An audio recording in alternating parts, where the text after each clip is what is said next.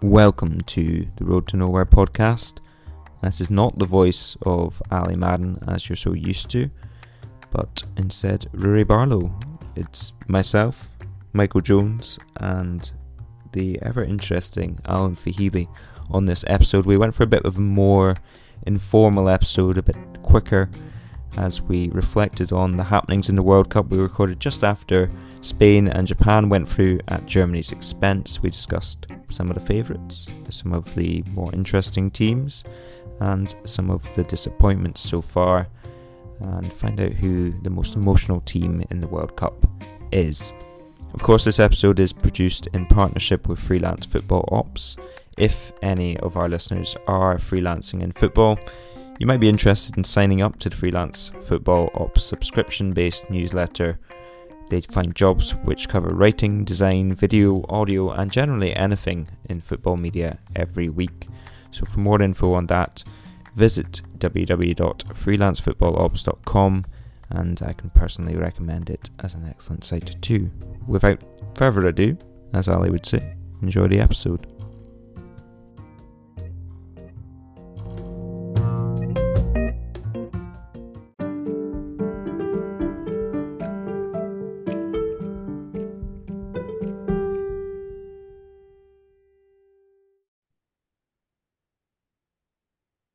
Welcome to the Road to Nowhere podcast without Ali Madden for a week. I know it's shocking, but you'll adjust your ears. We've had to deal with some big shocks tonight. It was somewhere between sort of a state of exhaustion. I think we're in. There's a bit of a buzz. There's excitement. This is the World Cup in Estado Puro, as me and Alan might say if we were on the continent. We're joined by Alan Feehely, who's a friend of the pod and a very fine freelance football journalist. How you doing, Alan? Yeah, not too bad. Also in a bit of a state of exhaustion / exaltation after tonight's action. Very intense. Few minutes, you could say.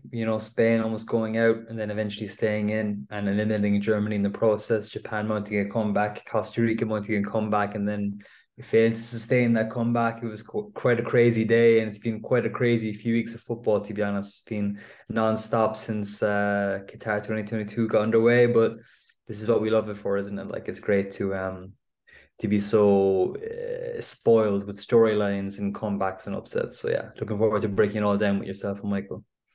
Yeah, I should say we're recording this just after the Spain, Germany, Japan, and Costa Rica group ended, because that speech could have been given just after the Mexico, Poland, Argentina group, because that was pretty intense as well. Michael, how have you been dealing with all of this excitement in a midweek? Yeah, not very well. I feel like, when most people go through these kind of stages, or when you're feeling like this at the end of the day, something normally quite bad or eventful's happened. And it's normally something you go through quite isolated. But this is, not just with you two here, but this is literally an emotion we're just sharing with everyone around the world who's been tuning into the World Cup at the moment. So, yeah, it's a really surreal feeling. And the fact, just even hearing those words in your head that Germany have not got out of a group stage for 2 consecutive World Cups, that's something I never thought I'd say. I'll give you the floor on that first. Germany, what the hell went on? I mean, this is a German side that's not like vintage, but they still have like a lot of talented players. Musiala looks like one of the best players in the tournament. Hansi Flick, how have they managed to go out? I mean, I know the Japan loss was a shock, and then you're sort of relying on Spain to beat Japan in the final group game. But yeah, this is a massive failure, because I think everyone thought that after Jogi Löw went, I mean, there'd kind of be a bit of a restart, and Hansi Flick obviously very successful after the Bayern stint. How on earth has this happened, Michael? Yeah, I'm not sure, to be honest. I mean, for what it's worth, I don't think Germany have been terrible in this tournament by any means. I think if you compare this to the 2018 World Cup when they went out, and that was a team which, went on for way too long, to Euro 2020, of course, only last year. But I think there was definitely, in terms of maybe the impact that's had on their confidence from the last 2 really underwhelming tournaments. Okay, they got out the groups in Euro 2020, but they lost to England, a team they'd always fared well against. And I think there's clear improvements from those 2 sides at those tournaments. I mean, against Japan, the main problem was converting chances, both against Costa Rica and Japan. and arguably against Spain as well. But yeah, I mean, Japan, they controlled the game for large parts, but never were able to have that 2-goal cushion, and were ultimately very punished through quite poor defending, which was on show again against Costa Rica. I thought they rallied well, really well against Spain, who, were so confident after that Costa Rica game. But I think the beauty of the World Cup is the other teams' results, and it's only 3 games. You can have a slight stutter, but Japan are there to capitalise by beating both Spain and Germany. And Japan, who in some periods of games have looked, and in most of the Costa Rica game have looked so poor, but they obviously have a lot of attacking ability and are able to put the ball in the back of the net. And that was demonstrated in both the Germany and Spain games. And I think Germany's game management was essentially the main problem. But in terms of Hansi Flick, I think you can see something is building there. Yeah, just on Japan. I mean, game management was clearly their biggest strength. And those kind of 2 spells, I mean, they had 10, 15 minutes between the goals against Germany. And then they had 6 minutes between the goals, or even less than that. It was less than that between the goals against Spain, in which they overturned the result. It was almost kind of Real Madrid like. I thought their ability to go up the other end, score 2 goals, absolutely shock the opponent, and then just sort of hold on to what they had. It was really incredible to watch. But I mean, Alan, obviously Spain's your topic of expertise. This is a Spain side that both of us have probably been covering, and the sort of feeling I've got from the group inside the Spain camp is that they're quietly confident that they could make a deep run, go into this competition, perhaps even win it, but certainly make at least the semi-finals, if not the final. And then this Japan result comes from nowhere. Is this Japan result kind of a fair reflection of the Spain side? And how does it damage their outlook? And what do you think's going to become of this Spain side now? Which is before I answer you, I just want to touch on what Michael said about Germany not being as bad as the results indicated. That was just what he was speaking. I was searching on Twitter because I saw a tweet just after full time, kind of backing up what he's saying. Basically, this is from Ollie Hopkins, and it's the XG from the group stage, the entire group stage. So this is the top 5. Spain are 5th, 5.3. England are 4th, 5.3 as well, so joint 5th. Argentina are 3rd, 6.3. France are 2nd, 7.4. And Germany are 1st, 10. Their XG is 10, which is insane. And they didn't make it through. So it shows they have been playing not badly. It's just they've been having issues, as Michael said. But yeah, with Spain, I think it's an aberration, to be honest with you, because if you look at that game today, like I literally texted you about 30 minutes gone the match, I think it was, and I said, they're playing so well. They really are playing so well. And you said, yeah, can't wait to see them hopefully play Brazil in the quarterfinal. Like I was really impressed with them in the first half. My dad texted me as well. He's watching at home in Ireland, and he was like, they're playing fucking brilliantly, because like they looked so good. They were so aggressive, out of possession, and they're hunting in packs. I remember Ali McCoy is referencing the fact that every time that a Japanese player had the ball and was dwelling in the possession for more than 2 or 3 seconds, you had 3 red shirts hunting him down and winning the ball back with intensity. So it was quite incredible, They looked quick and, very confident in possession, the way they're moving the ball, they were switching the play. They had, Pedri and Gavi dovetailing with Busquets in midfield. You had Alejandro Bald breaking down the left side. You had the 3 kind of forwards come wingers, or the 2, aside from Morata, causing so many problems in the kind of half spaces between the wide areas and the center of the pitch.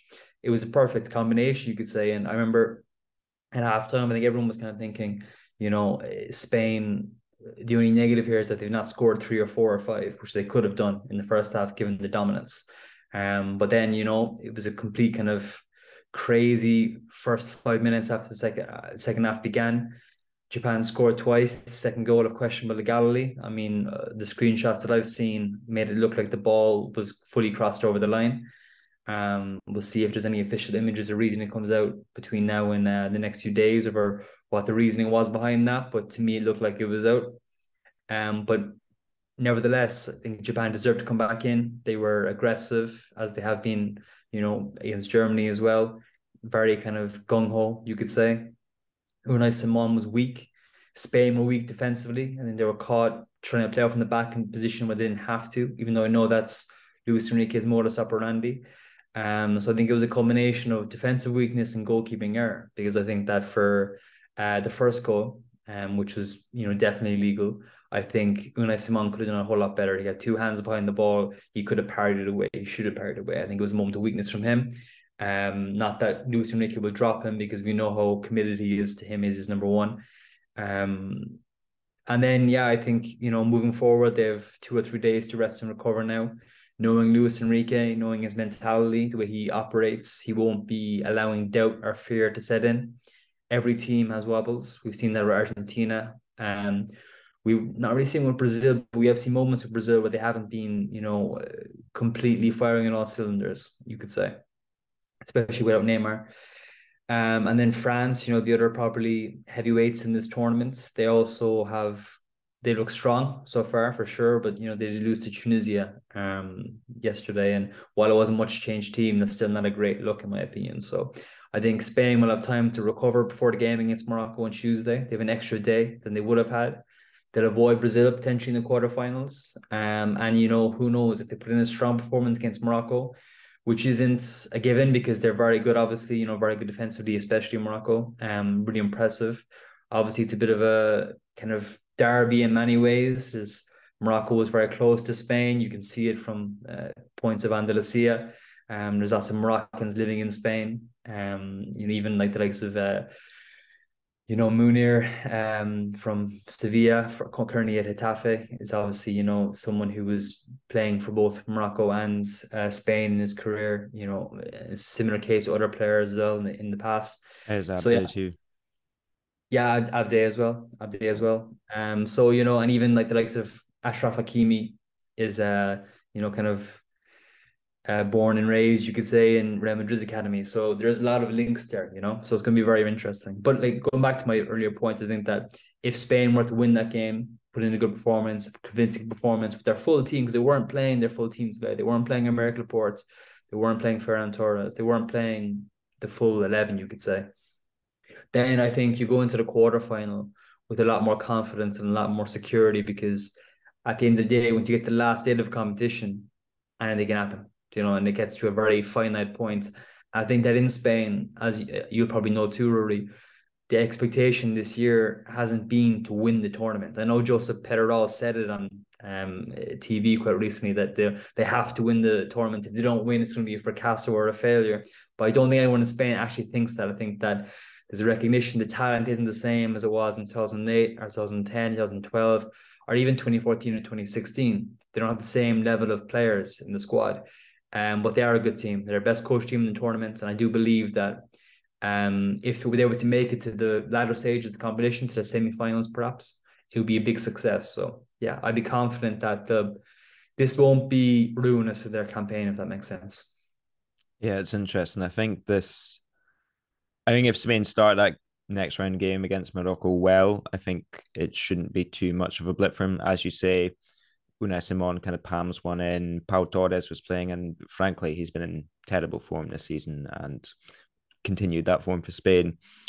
But if they don't start well, if Morocco do get under their skin, if they are uncomfortable for that match, then I think it could really send them spiraling. I think that'll be the thing that concerned Luis Enrique most from this match, is the fact that he brought on Ferran Torres, he brought on Marco Asensio, he made those changes, and it didn't really get much of a reaction. And I know the situation was different as Spain were still going through, and they kind of knew that they would unless Costa Rica won, which they weren't. But even so, I think the fact that they struggled to really break down Japan, I think there was the Olmo chance, was kind of the biggest and the best. But yeah, I think the Spain, I mean, we've said that they have weaknesses. They can be beaten by anyone. They can beat anyone. I think that will very much be the case. And Luis Enrique just needs to make sure that they're having their good days in the biggest matches. I think also I would be more confident from a Spanish perspective if they were playing Croatia than if they were playing Morocco. Not because Croatia are any worse than Morocco, just the style of opponent they are. I think that Spain will be better suited to playing against them, because Spain are generally better playing against teams who are, of a similar level to them. I think Morocco, they're in uncharted territory practically. I know they made it there in 1982, I think it was. or was it 86? I'm not sure. 86, I think. Aye. Last 16. Like they are basically playing with house money now, and they're a very tough, competitive team who are clearly quite united. So they're a very dangerous foe. So like while it's obviously good to avoid Brazil, it's potentially a banana skin to play Morocco. Yeah, and just coming on to kind of Brazil, France, those have been the two that haven't really had major blips. And I mean, yeah, there was a Tunisia loss for France, but they were very, very rotated and unlucky not to get a point in the end. Michael, who have you kind of seen that's looked good and who's kind of disappointed you so far? I mean, I for one, I haven't really been that impressed with anyone, to be honest. I think, I mean, every team, there's teams that have looked good, they've looked decent in moments, but each team has shown me weaknesses enough for me to say that anyone from 6, 7 teams could win this tournament. I think it's very tight. Yeah, I completely agree with that. I think there's 6 or 7 teams that can easily win it. And I think there is a big spectrum between Spain, who at times look like they've maybe played closest to their sort of A game in spells during the group stage, to a team like Brazil, who have almost been comfortable relying on moments. And even arguably England at times versus Wales, I don't think they actually had to ever do that much to, once they broke them down, they kind of just picked their moments. And I think there's a lot of teams, France at times like that against Australia. And I think there's a lot of teams like that. In terms of the two teams I've actually been really probably most impressed with on a consistency basis, I say consistency, I'm going to start with Argentina, even though they did actually lose their first game. But I think we've seen a really improved sort of rally response from them. Mexico and Poland, two really tough games for very different reasons, two very different types of opponents as well. Okay, both were sitting back, but in terms of the way both teams pressed the ball when they were playing Argentina and their shape and sort of where some of the defensive strengths were for Poland, it was arguably they were a bit more physical, a bit taller centre backs, harder to beat in sort of in crossing situations, whereas, for Mexico, it's maybe more positional. But I think we saw a real improvement in Argentina. They could have scored so many goals in that game versus Poland, and how on earth Poland have qualified for the next round is beyond me. For nothing, literally nothing. Like, yeah, it's at least the incredible. Mexicans are funny, Well, that's the thing as well. And I think, Mexico have this, I don't know, it's an age old record. I think this also dates back to 82, 86, where they qualified for the round of 16 and not progressed any further up until then. So there's another bit of history gone. But no, I have been really impressed with them. I think, they've almost realised their strongest team as the tournament's gone on in terms of centre back partnership. Enzo Fernandez, who has really caught the attention of so many big clubs, I'm sure, this season for his performances for Benfica after reviving from Argentina. Alexis McAllister having an excellent campaign with Brighton and Hove Albion. He's also starred for Argentina. Messi's been brilliant. Julian Alvarez has also been really sort of dynamic asset for them in attack. The other team I've been really impressed with, actually, Portugal. I really had low hopes, low expectations for Portugal, which is maybe partially the reason I'm a bit more impressed with them. But I think going forwards, they've been a lot more creative than I expected them to be. You kind of think of a Fernando Santos team, whether it's Greece sort of a decade ago or the Portugal team that won the Euros, but even his team sort of in Euro 2020 in the World Cup, where they didn't really progress very far, round of 16, I think, on both occasions. They've been blessed with what, that's Belgium now. It's become a bit of a tainted word in terms of, or phrase in terms of the golden generation, but they look like they could be about to embark on another here with the sort of depth of talent they have, especially in attacking areas. But we've actually started to see them link up really well in the group stage. I thought it was a really convincing, Uruguay had moments against them, but I thought overall they were deserved winners. I know the penalty itself was pretty controversial. I think I'm in one of the rare few that actually thought it was a penalty. But I think that'd be really good. And obviously, if they come across, I think they would come across Spain in the quarterfinals if they're to sort of win their games, and that would be a really fascinating encounter. But I'd say they're two of the teams that have stood up for me so far. Right, I'm going to let Alan loose on Argentina and Brazil in 2 seconds because I know he will want to talk about them inevitably. Argentina, for my money, they need to get to, I think, the quarterfinals or the semifinals without facing one of the big guns for me. I think they need momentum, and I think they need to play their way into this tournament. I think the Saudi Arabia game, some people have turned it into a positive and told them that it's good because it's kind of kept them on their toes and it's kind of shocked them back down to earth after going so long unbeaten. And perhaps that is the case, but I think every game is an ordeal for this Argentina side. I think every game is 1,000 minutes long. It's stressful. There's tears. Pablo Aimar is basically an emotional wreck on the touchline. It's hard to watch them watching their own team, and I think they have improved. They've looked better. Enzo Martinez is, I mean, he's been one of their best players so far. He's essential. I would I wouldn't mind it if Rodrigo de Paul was to drop out the side, because he's been absolutely dreadful for about 18 months now, and we're starting to run out of arguments to really put him in that team. But yeah, I think they need to get through to the quarters or the semis without really facing a big gun. Then I think they can take them on once they have that momentum, once they have that confidence. You saw in both the Poland and the Mexico games just how much better they played when they were a goal up. I wouldn't like them to see them go down to one of the sort of more defensively solid sides, because I think that could potentially be their undoing. But yeah, Alan, Brazil or Argentina, take your pick. Which one you want to dig into first? Well, I guess we're talking about Argentina at the moment, so that makes sense to start with them. I agree with what you're saying, the both of you, to a large extent. I think that, they've not been overly impressive, but then at the same time, this isn't Spain 2010. This isn't Brazil 1982. This isn't a team that's based upon, kind of cavalier football. It's not based upon a performance kind of idea. It's basically a team that's kind of been strung together with different players playing different roles. And this sum is more than their individual parts, if that makes sense.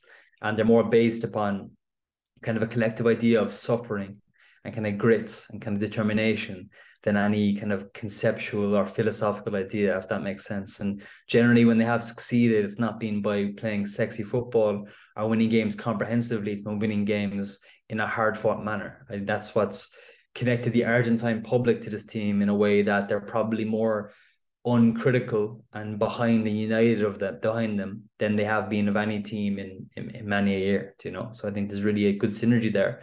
And that's a large part because of that imperfection. I mean, Rodrigo de Paul is a good example. I mean, like I tweeted after the second game, I think it was the Mexican game, and I was kind of saying it's crazy really how this guy has declined so badly in the last 18 months since joining Atletico Madrid. But I was looking at his numbers today, and he's completed more passes than any Argentine player, and his passing percentage is like in the 90th percentile. I'd say they're all centre halves personally, but yeah. But it's funny because, like, I guess that doesn't really match up with the eye test in many ways. But another player, Nicolas Otamendi, has like a freakish number of individual kind of actions in defense, like headers one, tackles one, interception. He's like really, really high in comparison to other defenders in the World Cup so far. It's quite impressive. And he's someone who's always seized upon as a weak link because of his reputation in Manchester City. But, even though he's 34 now, he's doing a good job at Benfica in the last few seasons in Portugal. And there's actually a lot of players in this team who don't I think it was Gary Neville said it the other day after the Poland game. You look at these players, you wouldn't really take them even for England. You look at like McAllister, who's a good Premier League player, but would you put him in over Bellingham or Foden? No, you wouldn't, Similarly, you have De Paul, who's in terrible form, as you mentioned, even though his numbers are still pretty good, it seems, in the World Cup so far. It was also had a tumultuous personal life with this huge Argentinian pop star, some sort of cheating scandal. I don't know what happened exactly. So has been far too frequent on my timeline for a year. You follow her Instagram, don't you, Rudy? I don't know, but I see everything she posts all the same. Yeah. And then, obviously you have Di Maria, who so far looked really past his best this World Cup, in my opinion. But then you do have the likes of Alvarez coming in, doing very well. Enzo Fernandez, you mentioned, doing very well. So it's kind of a weird mix, really, of players who are technically over the hill and players who are kind of maybe not in their prime yet.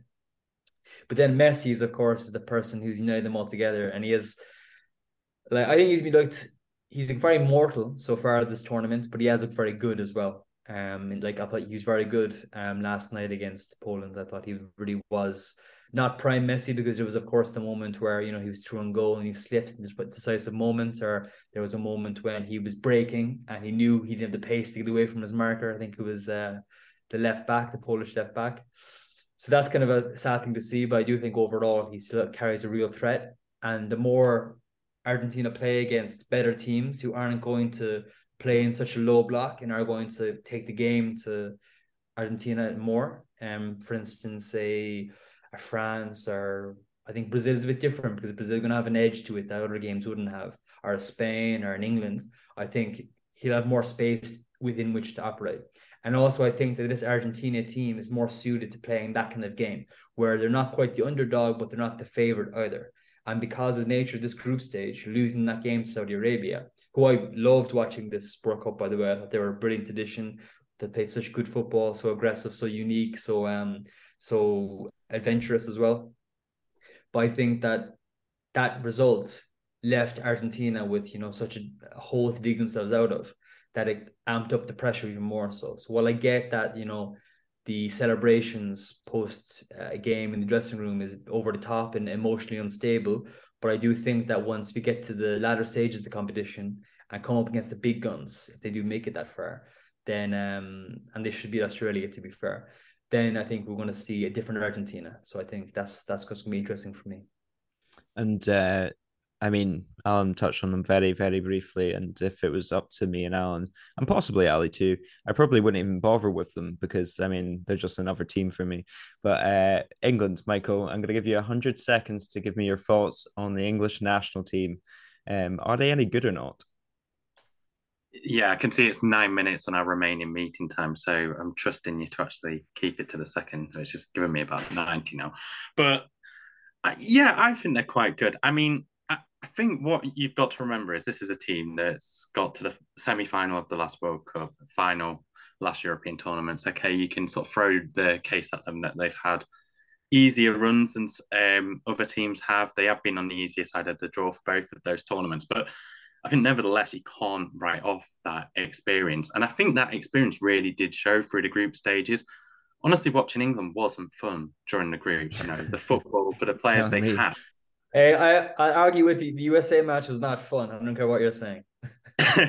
But I think all of them almost felt like qualifying matches. You know, I think the Iran and Wales games in particular. I think even the US game, and I did actually agree with what Gareth Southgate said about this. His sort of analysis, he wasn't that pessimistic, although, you know, a lot of the fans are throwing beers wherever they have you and, you know, were vocally very angry. But Southgate was like, we didn't come away from that with a defeat. We, you know, they didn't have to overexert themselves. Yeah, USA had the better of the play, but there was still a relative sense of control to that match. And I think the one sort of really exciting thing about England that I've probably not seen as much in the previous two tournaments is that you do feel like they can actually really step up. And I think they've got so many more options in the final third. I think there's still big questions over actually knowing the best formation, the best starting 11. And I think that's where the more serious issues are. Whereas I think a lot of the other top teams have a much better idea of what their best 11 is. But otherwise, yeah, I'm pretty impressed with them, not aesthetically, but in terms of the progress they've made so far.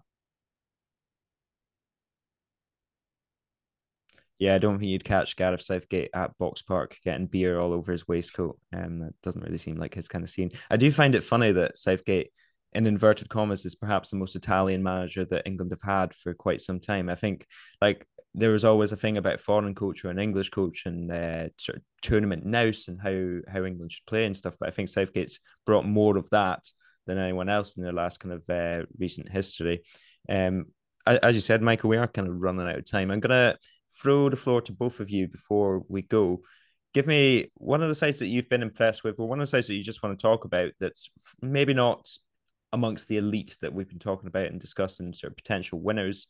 Is that Australia? Michael, I'll come to you first. Who's been on your mind this World Cup? Yeah, I'd say Australia have been maybe the biggest surprise story so far. It's been, you know, really sort of heartwarming seeing their players, you know, a lot of them who, you know, aren't playing in, at least for a major side in the top five league. I think barely any of them are playing for a team in the top five None. league. Nobody. Is it none? Then nobody. None. obviously there's quite a few with experience, but yeah, that's what I mean. It's fantastic, isn't it? Like you can see that the progress they made. I mean, even against France in the first game, they had such a bold approach taking the lead. I think it was Goodwin who scored that goal. And the victory against Tunisia, he looked really impressive from my point of view against Denmark, and obviously proved to be against France as well. And then I think the game I watched most closely was against Denmark. I'll come on to very briefly after this. But I thought Australia just had such a good game plan going into the game. I know that they have Rennie Meulenstein in the backroom staff, who was, a massive coach for Manchester United during the latter years for Sir Alex Ferguson, and I'm sure sort of he's played a big role. But I think there's such a sense of togetherness. I think Aaron Moy kind of and captures that in the middle of it.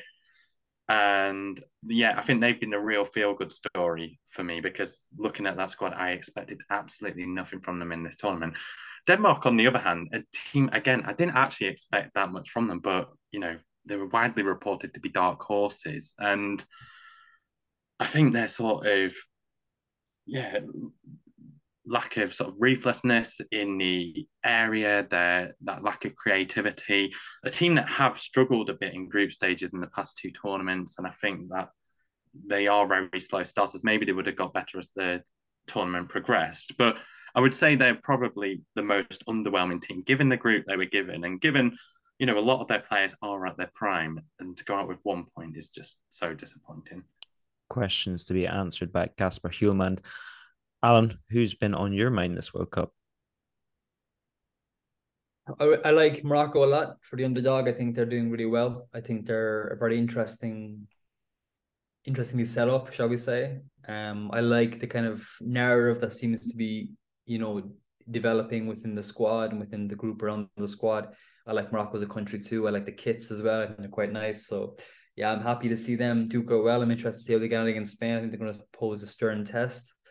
Who else do I like? I like Senegal as well. I think that Aliou Cisse is probably, the best coach working with an African nation at the moment. I think they're doing some really interesting things. And I think that he's quite tactically astute as well. And that he's, kind of compensated quite well for the loss of Sadio Mane, as debilitating as that is. So I'm interested to see how he sets his team up against England in the last 16, even though Idrissa Gueye will be missing through suspension. It's just to be an interesting test, in my opinion. I said earlier, like Saudi Arabia too. I like the way the atmosphere at those games and that kind of thing, and the atmosphere the fans brought and the intensity at which they played, the unorthodox nature of their approach, the halftime antics / style of the coach Hervé Renard. And then I guess we haven't touched them really in this podcast, but Brazil are also very interesting. Not underdogs by any stretch of the imagination, but an interesting side. Very conservative in many ways, like you were mentioning with Gareth Southgate. Chiche is a very similar coach in that he's defense first, and then Marquinhos and Danilo and Thiago Silva and Alexandro, they have one of the most solid defenses in the tournament. People criticize the fullbacks, but in reality, Danilo is essentially a centre back playing right back, and Alexandro has some very good numbers and defensively so far this tournament. I think he leads Brazilian team in tackles. So, the fact that they don't cross the line basically and kind of leave space for the midfielders and the attackers to do their thing is quite an interesting kind of old school approach, you could say. So yeah, I'm very much looking forward to seeing how they get on for the rest of the competition for sure. But what about you, Rory? Who's your who's impressed you? Who's impressed me? That's a good question. Saudi Arabia would probably be the obvious choice. I have quite liked Australia. I'm intrigued to see how Ghana do tomorrow against Uruguay with their grudge match against Luis Suarez. Although I do think it's perfectly set up for Luis Suarez to come on and score a last minute winner to send Ghana out again. I think that would be more than, I mean, I would feel bad for Ghana. I do quite like Ghana, but it would also be terrific footballing narrative. So that's what I support in the World Cup more than You anything. know how crazy these Ghanaians are. We saw it today, the devil talk. You're just losing subscribers in Ghana right now by saying these things. You're going to get a hate campaign launched against you like Harry Maguire did in Ghanaian Parliament today. Oh, that was brilliant. Either Luis Suarez last minute winner or Iñaki Williams last minute winner. One of the two, I don't mind as long as it's a good game. To be honest, I will wrap it up there because, as we say, we're running out of time, and yeah, we're all exhausted after that match, so I don't want to keep you any longer. But thank you very much for coming on, Alan. It's been a pleasure as always. My pleasure. Always good to chat with you guys. Yeah, cheers, guys.